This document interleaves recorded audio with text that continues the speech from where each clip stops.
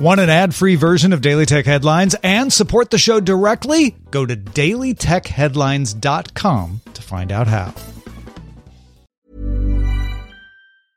It's that time of the year. Your vacation is coming up.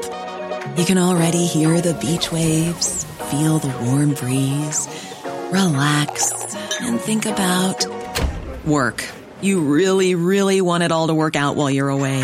Monday.com gives you and the team that peace of mind. When all work is on one platform and everyone's in sync, things just flow. Wherever you are, tap the banner to go to Monday.com.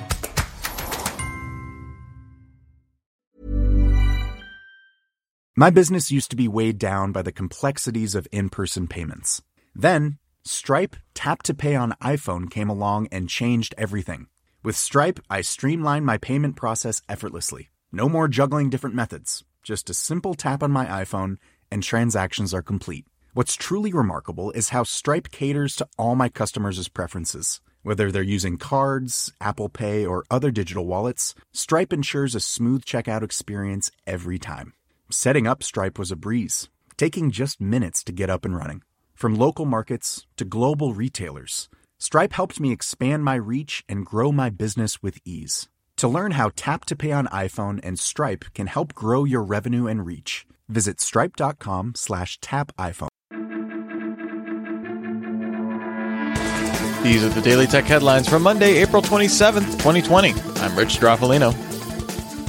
The Kronos Group released the provisional OpenCL 3.0 standard, the latest update to the open framework for programming GPUs and other compute accelerators.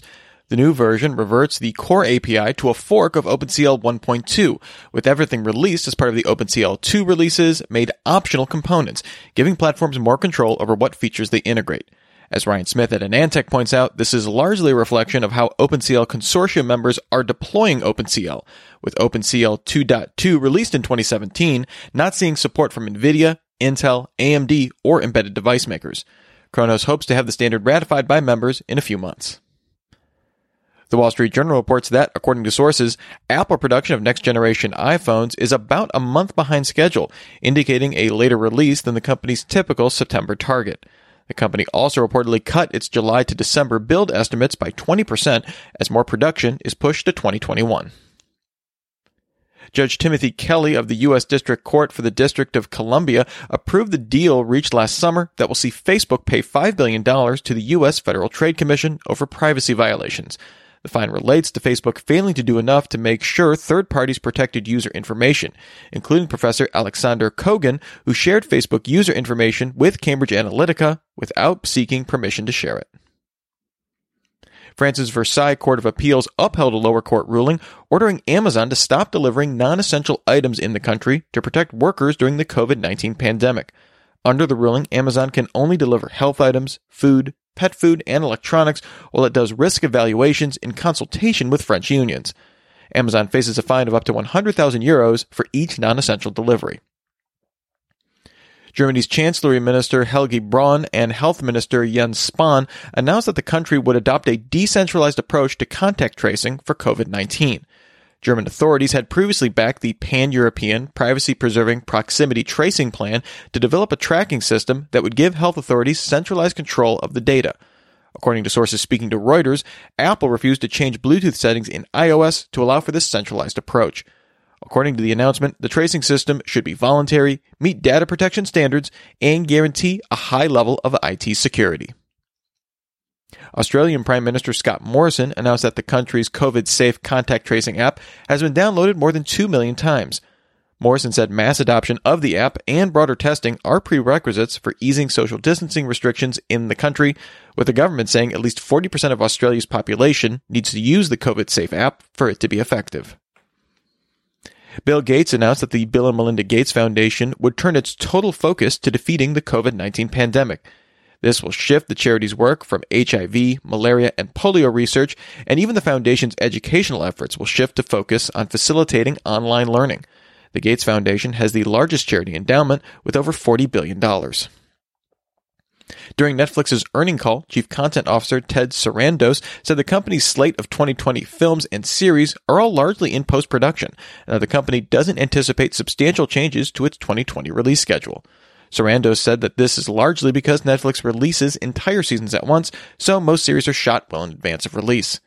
Netflix currently has over 200 projects being worked on remotely, with plans to release more content in 2020 than 2019. AT&T CEO Randall Stephenson will step down July 1st, and COO John Stankey will take over as CEO. Randall Stephenson will remain executive chairman of AT&T's board until January. Stankey was named president and COO of AT&T in September and gave over control of Warner Media Division to former Hulu CEO Jason Kilar earlier this month. AT&T recently settled a dispute with some investors over the direction of the company, agreeing to make no more major acquisitions and separate the role of CEO and chairman of the board. The analyst firm Canalys reported that smartphone shipments in India increased 13% in Q1, with the Chinese smartphone maker Vivo overtaking Samsung for the number 2 spot in the country. Vivo grew shipments 49% to 6.7 million units, as Samsung saw shipments fall 13.7% to 6.3 million. The OEM Realme also saw strong growth in the quarter, growing shipments 200% to 3.9 million units, overtaking Oppo for the number 4 spot in the country. Xiaomi remained the largest smartphone OEM in the country, growing shipments 8% to 10.3 million units. On April 7th, WhatsApp implemented a limit on highly forwarded messages, allowing users to forward these on to one user or group at a time, down from 5. Facebook announced that since that change, the spread of such messages has been reduced 70% globally. Facebook previously limited WhatsApp forwards to 5 recipients in 2018, which instead reduced forwards on the service by 25%. And finally, Travis Scott grew 12.3 million concurrent Fortnite players to a 15-minute live virtual performance, breaking the record of 10.7 million set by Marshmello in February 2019. The number does not count views on YouTube or Twitch. Remember, for more discussion of the tech news of the day, subscribe to Daily Tech News Show at dailytechnewsshow.com. And remember to rate and review Daily Tech Headlines wherever you get your podcasts. Thanks for listening. We'll talk to you next time. And from all of us here at Daily Tech Headlines, remember, have a super sparkly day.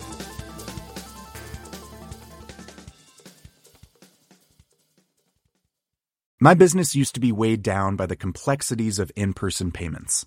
Then, Stripe Tap to Pay on iPhone came along and changed everything. With Stripe, I streamlined my payment process effortlessly. No more juggling different methods. Just a simple tap on my iPhone, and transactions are complete. What's truly remarkable is how Stripe caters to all my customers' preferences. Whether they're using cards, Apple Pay, or other digital wallets, Stripe ensures a smooth checkout experience every time. Setting up Stripe was a breeze, taking just minutes to get up and running.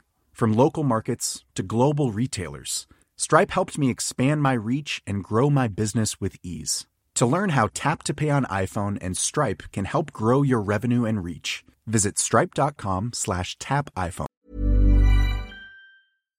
Hi, I'm Daniel, founder of Pretty Litter. Cats and cat owners deserve better than any old-fashioned litter. That's why I teamed up with scientists and veterinarians to create Pretty Litter. Its innovative crystal formula has superior odor control and weighs up to 80% less than clay litter.